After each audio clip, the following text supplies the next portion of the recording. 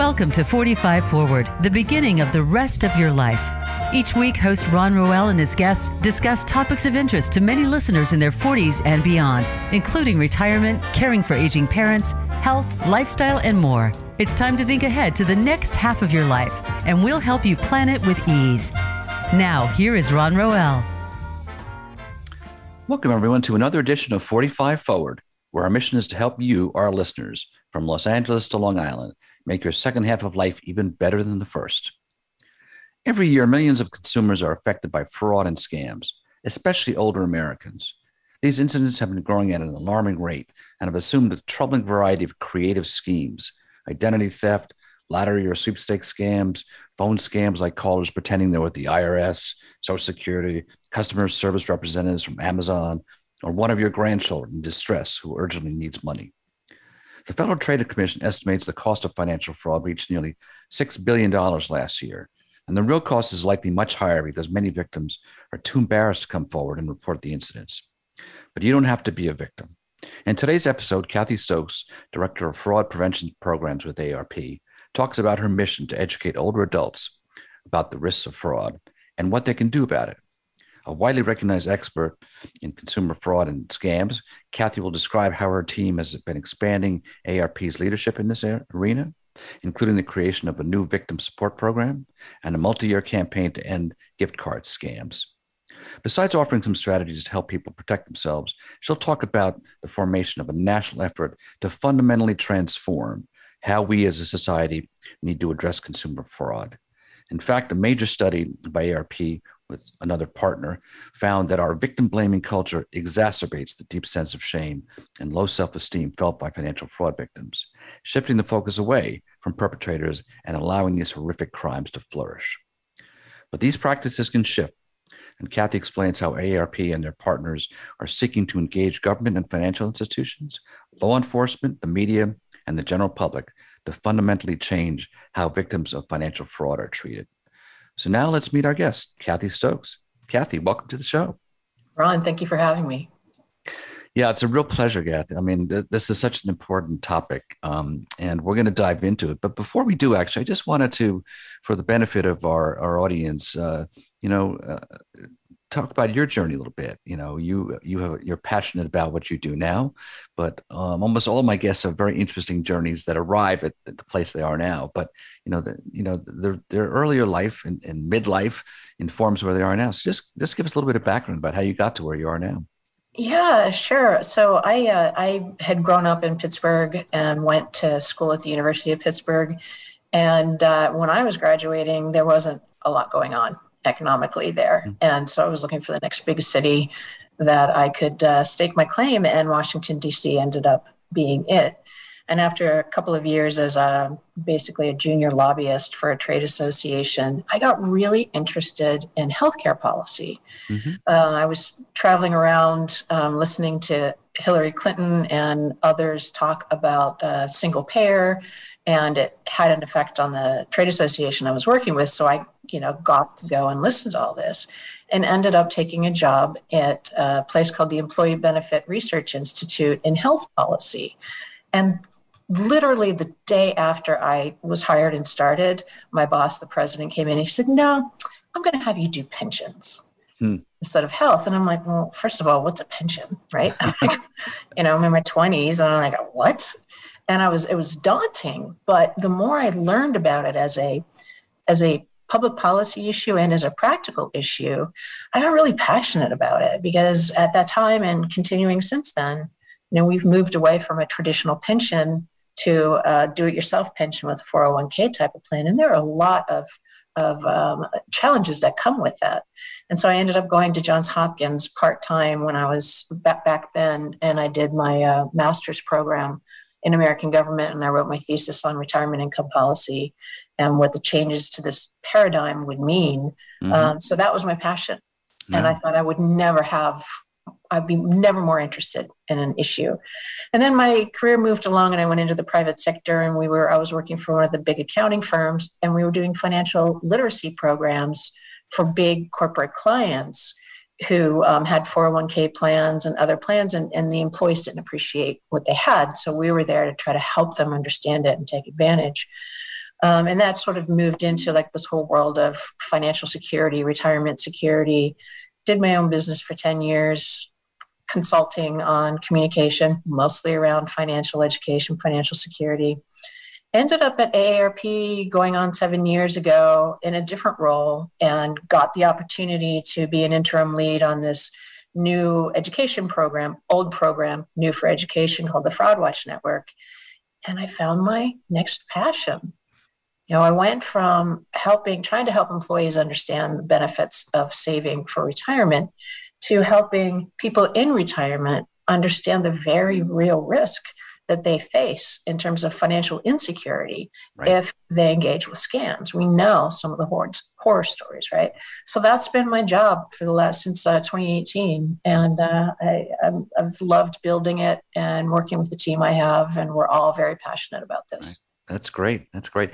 It's interesting too, as you're talking about, financial literacy, because, this is something that fits broadly in that category that some people should know about, and so I'm an AARP volunteer, so I work with advocacy. I'm not an employee, but it's become clear that these issues really are intergenerational, and the earlier we get to people on issues of general financial literacy, including scams, the better we all are, because we know, as you and I have talked before, yes. So we look at the older Americans and financial scams and frauds, but I think one of the first narratives that you talk about is just sort of exploding that, yes, it does affect, the elderly, but it can affect anyone, right? I think that's something we really need to really just get right out there.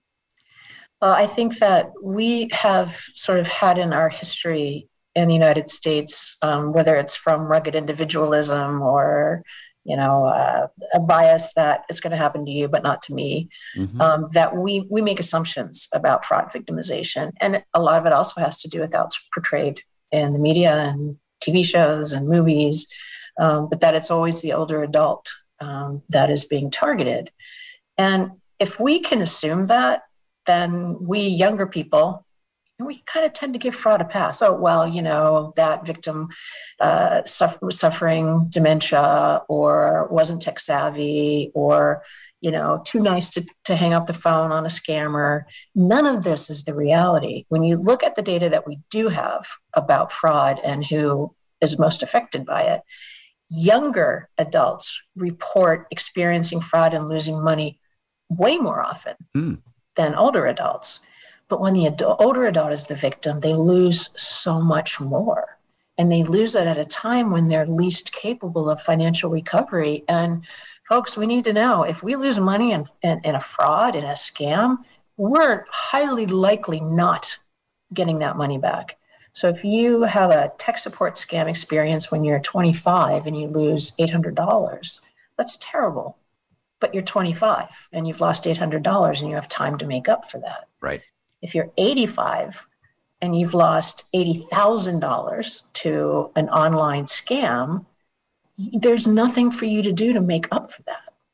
So that's why it's so important looking at the older adults, even though all of us are in that space where we can be targeted at any time. It's the significant risk of significant financial loss to the older adult who can't go back into the workforce and try to make it up. Right. And that said, there is some targeting by scammers, right? Because it's like that old saying, they go where the money is. They know that older people have more money. So there is some targeting in that sense, as well as the impact.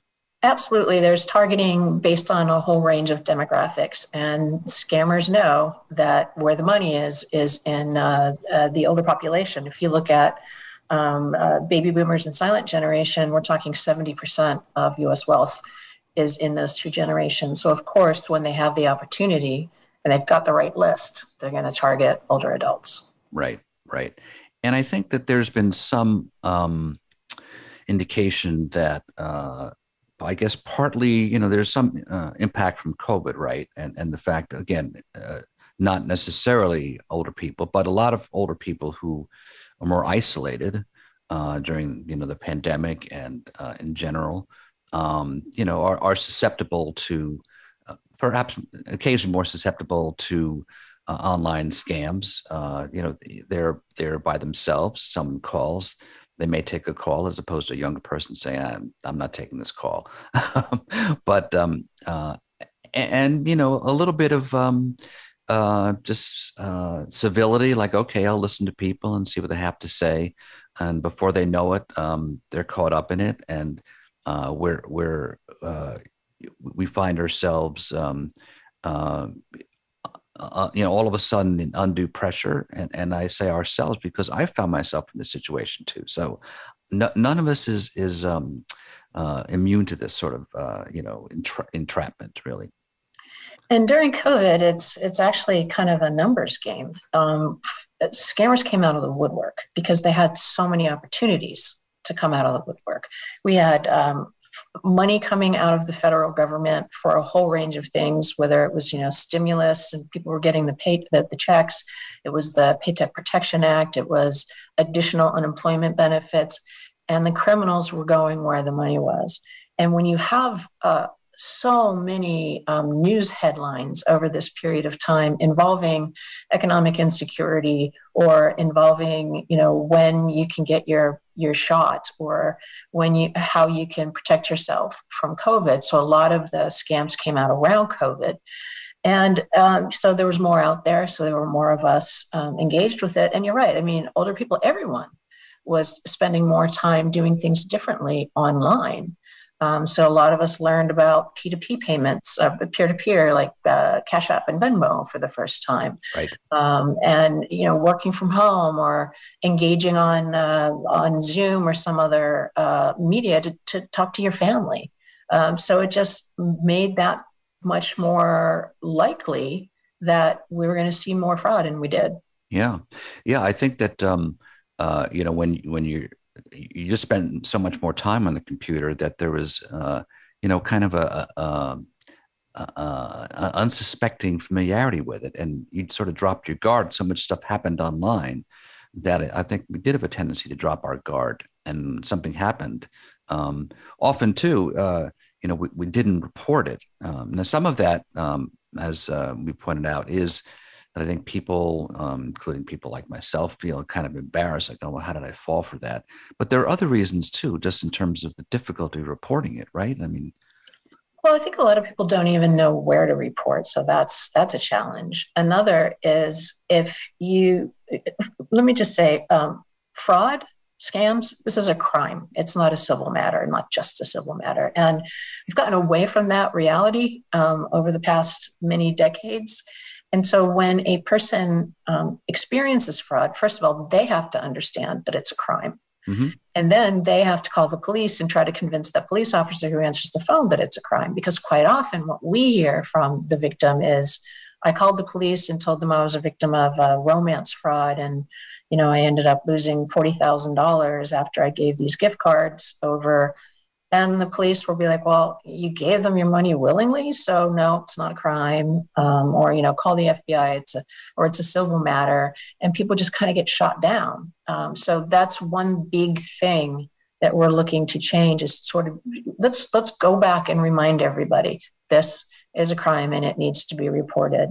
And then there's also other places. If it's a Social Security imposter scam, you're supposed to report it to Social Security. If it's any other kind of scam, you're supposed to send it to the Federal Trade Commission. If it's an internet scam, you're supposed to go to the FBI's Internet Crime Complaint Center. Who can keep all of that straight? So it just gets really confusing. Unfortunately, we offer a helpline so that if you're not sure where to report, you're not sure what to do, you can call us and we can help you walk through that. Right. Great. Yeah. And we'll come back to that later too. I'll give people that number, and I'll have it on my website. So we'll get back to, you know, later in the show when we talk more about what we can do about it and what resources you have. We'll repeat some of that. But at this point, you've mentioned a couple of these scams. So just to, you know, to review some of them. Some of them you've mentioned to me before in our previous conversations, which I was not aware of the prevalence of them. So you mentioned one, which is like romance scams. So tell people what that's about. Yeah, these are particularly tragic because it's not just financial, it's emotional. Mm-hmm. And what we see is criminals will set up fake profiles. They can be on dating websites, but more often we're hearing that it's people that have joined an online group for a hobby that they love, or they're playing Words with Friends or Scrabble online, and they're in a community of people, or they're looking at their feed on Facebook, and somebody will sort of sidle up to them and seek to get to know them better. And it's all fallacy, but the person that's receiving this amazing interest from somebody doesn't understand that at all because of the way it comes up. It's just it seems so organic. And so, the criminal will pretend to be someone, have fake photos, have a whole backstory on how they're living abroad. Maybe they're in the military or they're on business abroad, which is why you can't meet in person. But boy, I really, really like you, and I'm getting to know you really well, and this is fun. So let's go to another platform, Google Hangouts or whatever they call it now, and we can talk more. And it begins this whole process of grooming that target to start giving that person money. And these can go on for weeks, months, years. Wow. And so when this finally collapses, I guess that the scammer essentially is asking for money from people, to help them out. Is that what happens Typically, yeah. Well, it's always money. It's just a matter on what type. So what we see a lot of is the scammer saying, "Hey, I need to boost my my internet or my cell service wherever I am, and the best way I can do that is to get a gift card. So if you go down to the store, put $200 on a CVS card, and read me the numbers off the back, then I can pay for it that way." And okay, that makes sense. And that's the way they start to receive the money. And there's always something else. And they quite often are able to, in some way, tell that victim, "Hey, look, I'm good for it. And when I'm back and when we're getting married, all this money's coming back to you. Here, look, here's my American bank account. It has $200,000 in it or $1 million in it." And so it just becomes like, oh, yeah. And you don't think this person is a stranger. A lot of people are like, "Well, why are you giving money to a stranger?" That's no stranger. You've fallen in love with this person. Wow. The vulnerability is just, mind-boggling. It's really horrific. As you mentioned, the emotional toll, no matter what you think, it's there. And sometimes you just want to believe, that because you've been involved with this person. So you're going to try to extend this as far as you can until you're really slapped in the face. And it's so hard for people outside of it to try to get through to the person that's part of it, because they're in this very heightened emotional state. And we can talk about that, but scammers know if they can get you into fear or excitement or even that feeling of love, then we can't access our logical thinking very easily. And so as long as they can keep us up there, we're on the hook. Right. So, Kath, I'd like to stay on that theme. We're going to take a quick break. When we come back, we're talking much more with Kathy Stokes about consumer fraud and what AARP is doing to counter it. So don't go anywhere. We'll be right back. Become our friend on Facebook. Post your thoughts about our shows and network on our timeline. Visit facebook.com/Voice America.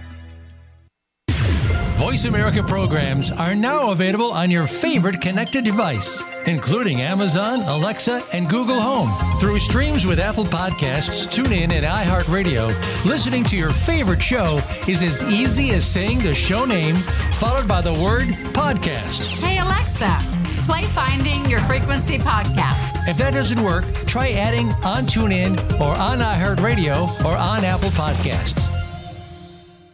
Planning for college? Tune in to Getting In, a college coach conversation for tips, techniques, and insider perspectives. Hosted by Elizabeth Heaton, a former admissions officer at the University of Pennsylvania, and featuring her fellow admissions and college finance experts from Bright Horizons College Coach. The show shares what colleges are really looking for and how to highlight your hard-won achievements for the best chance at success. New episodes air every Thursday at 4 p.m. Eastern Time, 1 p.m. Pacific Time on the Voice America Variety Channel.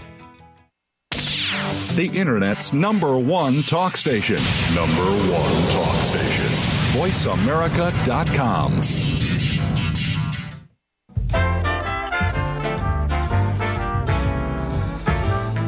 You are listening to 45 Forward. To reach Ron Roel or his guest on the program, please send an email to ron.roel@gmail.com. That's ron.roel@gmail.com. Now back to 45 Forward. Welcome back, folks. We're talking with Kathy Stokes, the Director of Fraud Prevention Programs with AARP. And before the break, we were talking about just the emotional component of these scams and how difficult it is to separate yourself and how vulnerable it makes you. So talk a bit more about that, Kathy, about what that involves. Especially when it comes to these long form scams, like an online romance scam, where you're the criminal is creating a relationship out of thin air, and they've got a playbook, and they know what to do, what to say, how to move you down the path that they need you to move down to get money from you. As they're doing that, this is their business. And by the way, it's not one guy. It's like this guy named Tony that you met online is probably 12 people that are working around the clock trying to keep you engaged. These scammers will reach out to their victims 5, 6, 7 times a day. Just try to sort of just overwhelm them with the relationship. And so you're not just fostering a fake relationship, you're fostering true emotion from the target. They're believing this stuff. And if they didn't, they wouldn't be on the phone or on the chat hangout with you, right? Right. And then if somebody in your family, let's say, kind of suspects something's going on and then asks the victim about it, the victim is going to double down and say, no, this is, leave me alone. This is real. This is the person that I'm going to spend the rest of my life with. And there's really no getting past. It's really tough. I mean, it's really hard once you're in there. And then when it all comes to pass and the victim realizes that this was all fake, not only have they lost all of that money that they'll probably never going to get back, but they gave their heart to somebody and they have a really hard time getting over that. They've just lost probably the most important seeming relationship in their lives. And it's so sad. Families break up over this stuff. Many victims of financial fraud, especially when there's this emotional component, die by suicide. It's just so impactful. So we've created a program that we're trying online to help people who have experienced the financial and emotional impact of this kind of fraud to sort of, I'd say, integrate the experience more, to be able to just sort of go, okay, this happened. It didn't just happen to me. It happens to a lot of people. It's not my fault. I can move on emotionally. Right. It really is tough. Just to inject a little bit of a personal experience in this, I got, caught in one of these, I guess it was sort of a ransomware incident where I was just looking up some information on the internet, and then, you click on something and it sets off a siren, right? And then it says, don't shut off your computer. You've been attacked. If you do this, you're going to lose all your information. Just call this number.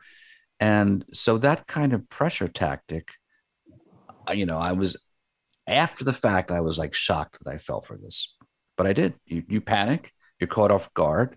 I think that's one thing you mentioned too. It can happen to anyone because you can be caught off guard any particular day if something happens and you respond to something that perhaps you wouldn't normally. But it happens, and so I call this number, although it was in retrospect, like, why would you do that? How would they happen to have that number there? But you do, and the result was a guy came on, and even if you say, well, okay, I hear sort of an Indian accent that seems he's saying he's from Microsoft, but I mean Microsoft outsources stuff too, so you're not really sure. And before you know it, you're caught in this thing. And these people are really skilled. They're really skilled. They're trained. They know how to engage your trust. And luckily, I was able to get out of it, and I froze my bank accounts, and nothing happened. But boy, was I shaken, and realizing I think I'm a pretty sophisticated guy, and boy, I was really taken in. So it was really a cautionary tale. Well, Ron, I'm really sorry you experienced that, but really glad that you're sharing it, because a lot of people will always say, well, that'll never happen to me. And you know what? We call that the tech support scam. Maybe the tech support scam won't happen to the person listening to this show and going, oh, that would never happen to me. But there's going to be something that will work. And the scammers have so many elements to their playbook. But at the beginning, it's always about getting someone into that space in their head. Scammers have always called it getting them under the ether. Because when you're there in that heightened emotional state, like you were afraid, like, oh my gosh, what's happening? You can't access logical thinking unless you're able to pull back. And so few of us can, because it's just not in our chemistry. So it's not about like, I can't believe I fell for it. It's these criminals are sophisticated and they know what they're doing. They know what buttons to push. And they're organized crime. By and large, this isn't like a single guy making one phone call after the next in his mom's basement, right? These are transnational criminal enterprises. They have money, they have employees with lead lists and scripts, and they know how to get a target in that heightened emotional state like they did with you. It worked. Fortunately, you were able to take that step back, which is really hard to do, but it has nothing to do with education. It has nothing to do with sophistication. It has nothing to do with even being in law enforcement, because we know of people in the criminal justice system who this has happened to. Mm-hmm. They're that good. Yeah. Let's talk about some of the other scams that you've mentioned before, specifically the gift card scam, because that's a big one. Yeah, so I look at it more of a tactic across a lot of scams. But in the scenario, and this started in 2018 and has only gotten worse since then, based on data that we do have. And it's the criminal's ability to convince the person that they have, whatever the scam is, that the best resolution is to pay for whatever they have to pay for, whatever's made up, by going down to a store, purchasing a specific type of gift card, whether it's the Visa Vanilla that you pay $4.99 for, or it's a store one like eBay, right, or Target or Walmart, and then take it up to the front of the store, put $500 on it, and then flip that card over as soon as you're done there, and give me the number off the back of that card with a little activation pin, and I can then access those funds to take care of this. Right. And it seems like it makes sense in that moment. And they may even use terms like, well, it's a government voucher, or it's an electronic payment system. And really, this is the best way to deal with XYZ problem.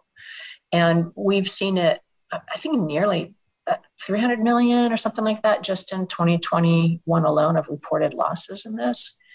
And so we started a project 2 years ago to just make a campaign out of it, help people know that anytime somebody is directing you to pay for something by using a gift card and sharing the numbers off the back, 100% of the time it's a scam. Mm-hmm. It is never legal tender. It is not like sending money. It is not like wiring money. It is not like writing a check. No one is going to accept that as payment. So if someone's calling you and saying you owe back taxes and you're the IRS, and this is the IRS, and they're threatening arrest, and then they ask for a gift card, that's the clue. If you already didn't know because you knew about the IRS scam, anytime they ask you for a gift card, you just know and just disengage. Right.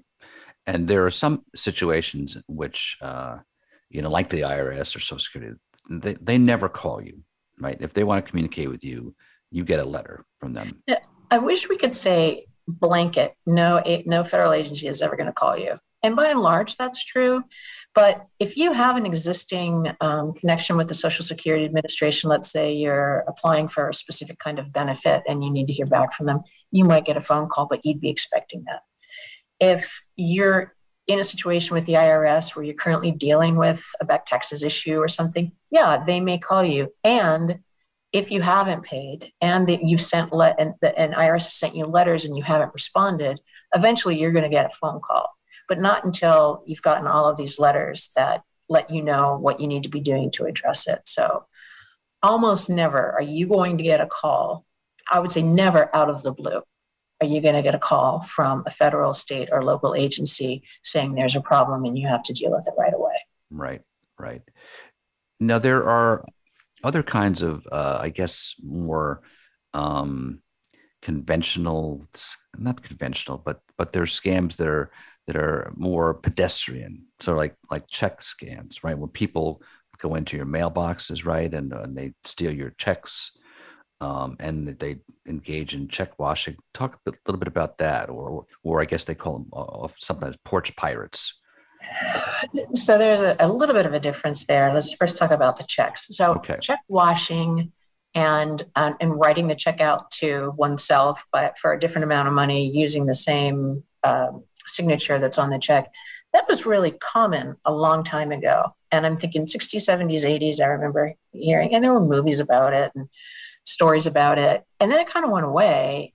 And then it came back in the last couple of years with a vengeance. And I think what I'm understanding is that we're seeing street gangs get involved with this kind of fraud.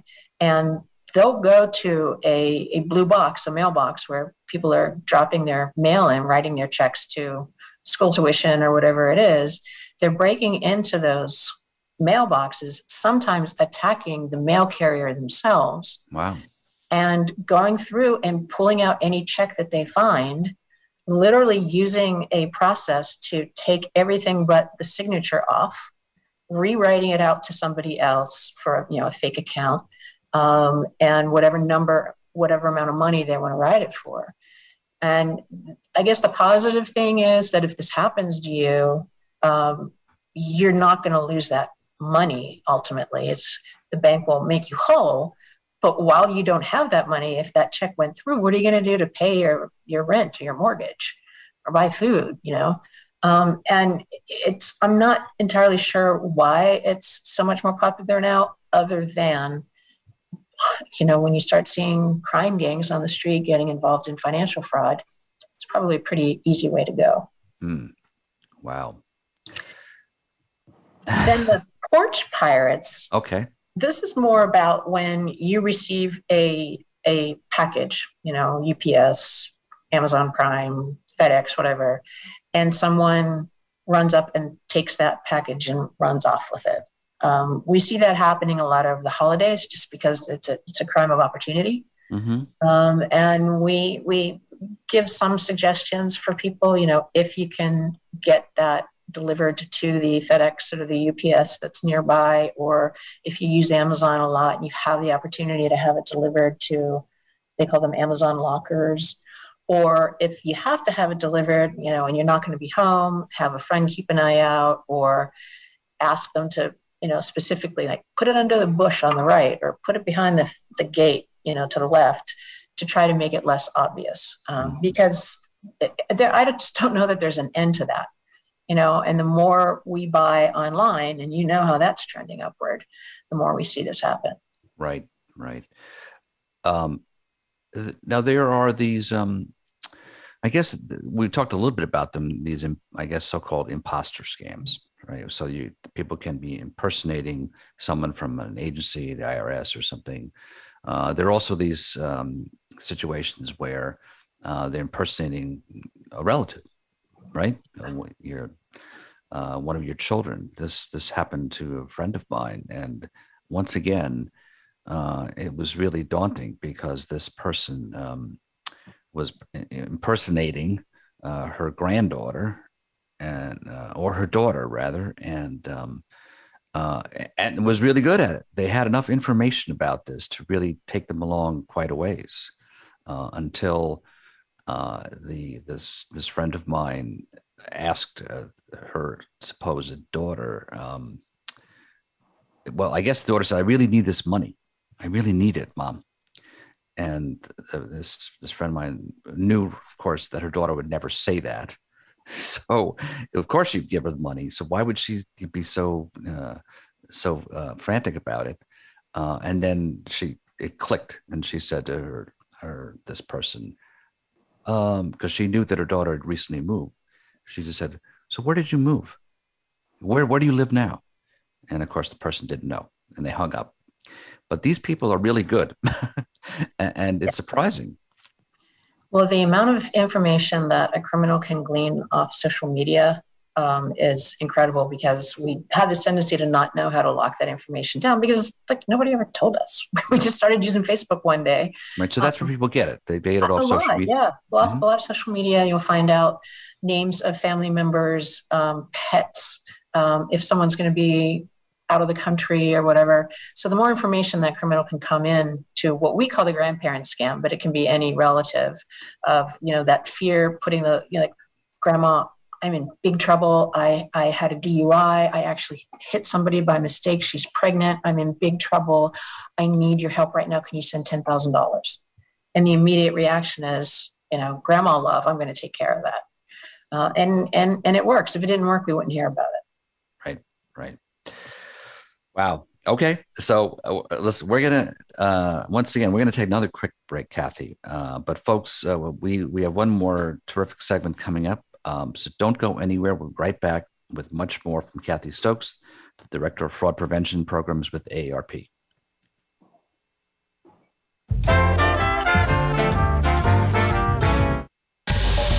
Get the news on our shows and other happenings by following us on Twitter. Find us at VoiceAmericaTRN or twitter.com/VoiceAmericaTRN. Tune in to Melody Edmondson's The Space of the Waist radio program. This companion piece to her successful guidebook series, The Space of the Waist, focuses on body types and how to make your waist length flattering, no matter what your body type is. Guests include designers, merchandise managers, factory owners, and more. You'll also find out what accessories will complement your body shape and waist length. Tune in every Tuesday at noon Pacific Time and 3 p.m. Eastern Time on Voice America Variety.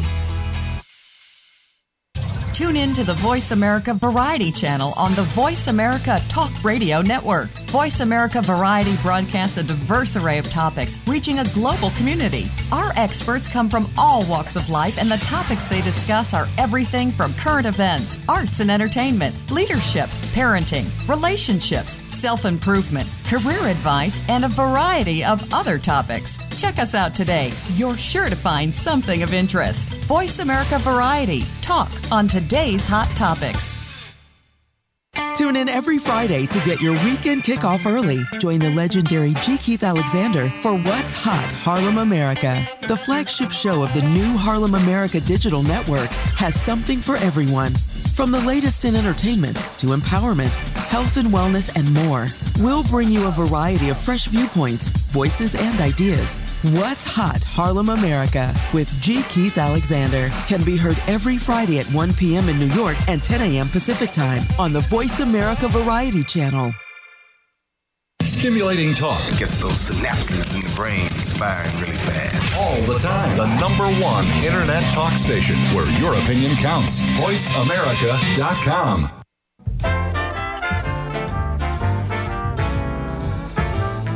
You are listening to 45 Forward. To reach Ron Roel or his guest on the program, please send an email to ron.roel@gmail.com.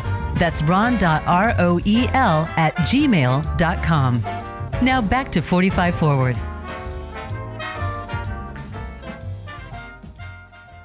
Welcome back, folks. We're talking with Kathy Stokes, the Director of Fraud Prevention Programs with AARP. Before the break, we were talking about some of these scams with your supposed daughter calling up a grandparent and being in urgent need of money for some dire situation, and the difficulty of sometimes disengaging. And so what I was asking during the break of Kathy was to talk about how do you disengage, get off the phone, what she refers to as a refusal script. I always say, and this is such a terrible thing to have to say about the telephone, but don't pick up calls if you don't recognize for sure who's calling. Mm-hmm.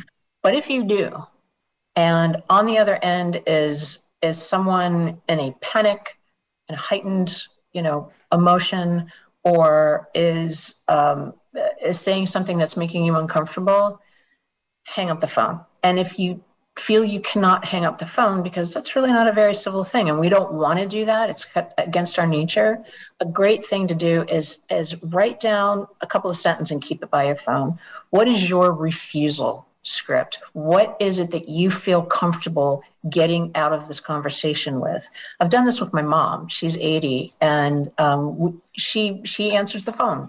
That's just what she does. And we've come to understand that there are some other ways that we can help her avoid these connections, but she has a refusal script that we put together, and it says, "I'm sorry, I'm actually having tea right now with Officer Brady, so I can't talk. Thanks, goodbye." So she feels okay because it's nice, and she's saying she has a friend who's a police officer. So. Right. Yeah, that's great. So I want to talk about a couple of other scams before we go into how we're trying to change the narrative and some of the solutions that you're doing with ARP. So let's talk a bit about identity fraud, which is another one of these categories that's mushroomed. Yeah, identity fraud has gone up all over the country. It's in the stratosphere. And the reality is that there are so many ways for criminals to get our sensitive personal information these days. Anything from the data breach you've just heard about and gotten a letter about that says, hey, some of your data have been stolen. That's identity theft. When somebody takes that information and uses it, say, to take over an account of yours or to open up a new account, that's identity fraud. And it has just exploded. So whether it's the data breach, whether it is we have weak passwords and somebody was able to hack into it, or whether it's dumpster divers, there are still people that go out and steal things from people's mailboxes, go through their trash, looking to take that ripped up line of credit letter, put it back together. So these are the things that put us at risk, but there are also things that we can do to protect ourselves. And among the first things is we got to get a handle on these passwords. It's not the fault of anybody that this is how we've come to be in this society, that if we have 27 accounts, we need 27 strong and unique passwords, but that's what we have to do. It has to be hard for a criminal to crack. And if they crack it and it's the same one or a similar one that you've used on your other financial accounts, forget about it. That money's gone. So we need to do better with passwords until there's a time when we don't use them anymore. And I see that time coming someday. But for now, if you can use a password manager, it's an app that helps you set up really strong individual passwords for each account, do that. And then the other thing is freezing your credit. If you're at a time in your life where you're not going to be taking a loan out, or you're not going to be buying a house or a car or whatever, freeze your credit with the credit reporting agencies, because that makes it nearly impossible, I would say, for anybody to try to open an account in your name. There's just no access to it. You can go to annualcreditreport.com to learn about that. And also while you're there, you can get your credit report from Experian, TransUnion, and Equifax, one from each of them every year for free. And currently they're for free online on a weekly basis. They started that during COVID, and I don't believe they've pulled that back yet. So it's always great to take a look at the report and see if someone's trying to open credit on your account that you're not aware of. And then the third thing, which seems completely antithetical, but set up online account access to your financial accounts. A lot of people don't do that because they're like, well, if I'm online, someone's going to crack it and, it's going to be a risk. If you don't have that online access to your financial accounts, a criminal can set that up in your name or in their name. They can take over your identity and set up that account connection themselves and wipe you out. And the other thing is, if you have online access, whether it's a website or it's an app, you can go in and set up things that would remind you, like, if there's a transaction against that credit card, let's say, you can get a text or an email that says there was this transaction. Is it you? You can go in and you can check your accounts anytime you want instead of waiting for that monthly or that quarterly statement to come in the mail. Yeah, very good advice. Yeah, I think that, I remember years ago, someone advised me on a regular basis, like once a year, check your credit report. But generally for things that are mistakes, or sometimes people inadvertently charge you, or somebody, or you were at an argument with a creditor, and then they put a mark in your account, so you would find out when you applied for a loan, all of a sudden this stuff was on your credit card. So so that's what we should do anyway. But now with scams and frauds, it's even more important to do so. Even if you just want to do something short of a credit freeze, you can do just a fraud alert. You put it on one of your accounts and the other two agencies will follow. And it simply says, before you accept me taking a loan out, make sure it's me. Call me or contact me in this way, which is just a further protection. It's not as strong as a credit freeze, but it's easier to do, and it works pretty well. Yeah. There have been times when we've gotten alerts on one of our credit cards in our family, and at first your kind of reaction is, well, yeah, okay, yes, I did, pay for that meal here. But in the greater scheme of things, better to have that alert. That's right. Yeah. So in the last few minutes we have, Kath, let's talk a little bit more about just what we started talking about at the beginning, which is the changing the narrative and what you folks are doing in terms of, support, but also, working some of the work that AARP is doing with other organizations, agencies, and so forth to really change some fundamental things about victim blaming. Well, I'm really glad you brought that up, because several years ago, when I kind of came into this space, I had the benefit of having someone as a colleague who's been in this space for 20 years. And she's run whatever form of helpline we have now for 20 years. It's been through different iterations. But she has said since the first call to now, and last year we got 97,000 calls about scams and victimization. People blame themselves. And we blame them in the language that we use. And we got really intrigued with, okay, if this is happening and we think it is, let's see, are we doing it? And if we are, why are we doing it? And if we are, what can we do to change that? And what could that produce? So we went deep with this with the FINRA Investor Education Foundation and a consulting organization called Heart and Mind Strategies. We just put a paper out in July called Blame and Shame in the Context of Financial Fraud. Basically to say, yep, we use language that blames people. They were duped, they were swindled, they were scammed. We're not saying a criminal stole their money. We're not even talking about the criminal. We're just saying she was scammed or she was bilked. And that has a lot of cultural baggage that goes with it. It serves to, as a society, to deprioritize this as the crime that it is, to the point that, police may not realize it's a crime and not even take the case, to the point that prosecutors think that these are dog cases and they don't want to put them in front of juries, to the point that people don't want to report because they're embarrassed. And so we don't really know what's out there.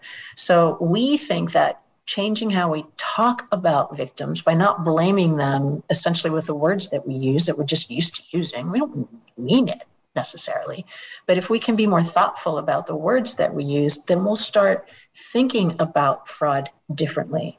And we will allow it to take its place in criminal justice as the crime that it is, and put effort behind putting an end to this multi-billion-dollar industry. And what about you? I know you're also dealing with law enforcement too, because I can see that this is a problem sometimes because it's not, I guess, twofold. One is, in many cases, there are really a lot of, thousands of small crimes.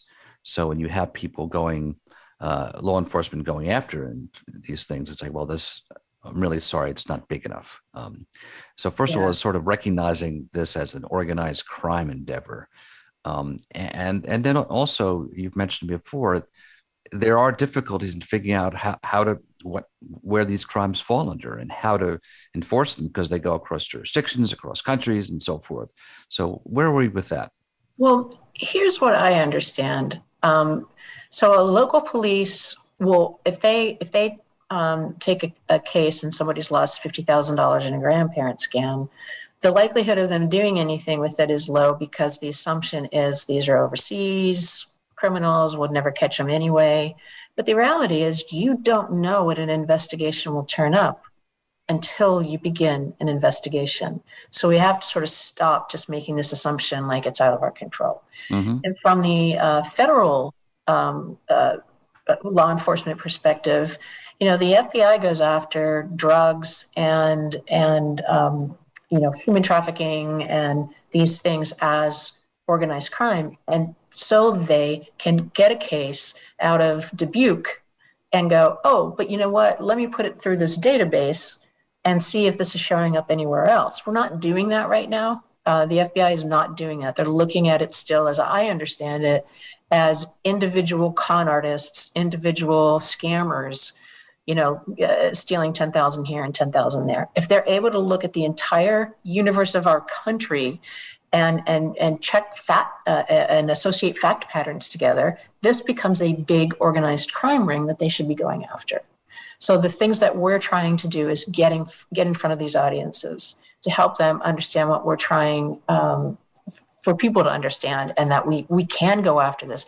I can't say that we're going to 100% solve consumer fraud in our lifetimes, but we got to do something more than we're doing. Right. Yeah, I think absolutely.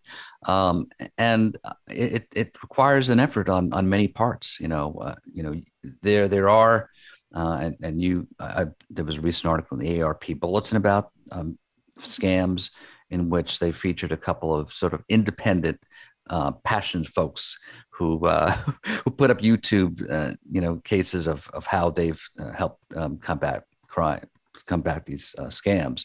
And you can see that it's a coordinated effort. They do talk with law enforcement. They do try to create these stings. They're aware of what organizations like AARP are doing. So it's a really coordinated effort that we have to really keep going and recognize it's not going to be just one solution, because there are some structural problems like law enforcement we have to deal with. So sometimes you're not even sure what crime it is that you can prosecute. Right. So the issue that we found in our paper is that there are sort of three levels. There's the individual level where we're blaming ourselves as victims. Our families, our friends are blaming us with the words they use, even though that's not the intent necessarily. We've got the institutional with law enforcement not focusing on it the way we need them to. Banks, financial institutions, maybe not handling things in a similar way across, that threshold. And then societal, we tend to put out there that victims are all older people who are experiencing cognitive decline, and we're giving it a pass. Right. It's only happened to older people. We don't have to worry about that. We've got to change that. Right. That's great. Well, it's been a fascinating discussion. Unfortunately, that's all the time we have today, but I want to just thank you, Kathy, so much for coming on board and providing us with this important information. So if folks, if you miss our conversation with Kathy today, just know that you can listen to it as a podcast on voiceamerica.com, or go to my show, 45 Forward. Go to my show on rowellresources.com and click on the 45 Forward tab, and you can find Kathy. And I'm going to put some information on there so you know that where you can click on the AARP website and find some links where you can get resources about events that our AARP is doing or podcasts they're having and so forth, because they do a lot of great stuff. And Kathy, if people want to get in touch with you, what's the best way to do that? We have an email inbox that it stands for Fraud Watch Network, FWN at AARP.org. You can reach me that way. Great. Okay. So folks, be sure to join me next Monday, 12 noon Pacific, 3 p.m. Eastern time, when I'll be talking with Scott Fulton, who's a longevity expert. I'm starting an interesting series with Scott called Best Before Date, which starts with how we can extend the longevity of various of our assets, like our homes. And so that will be next week. But until then, folks, keep moving forward, 45 Forward.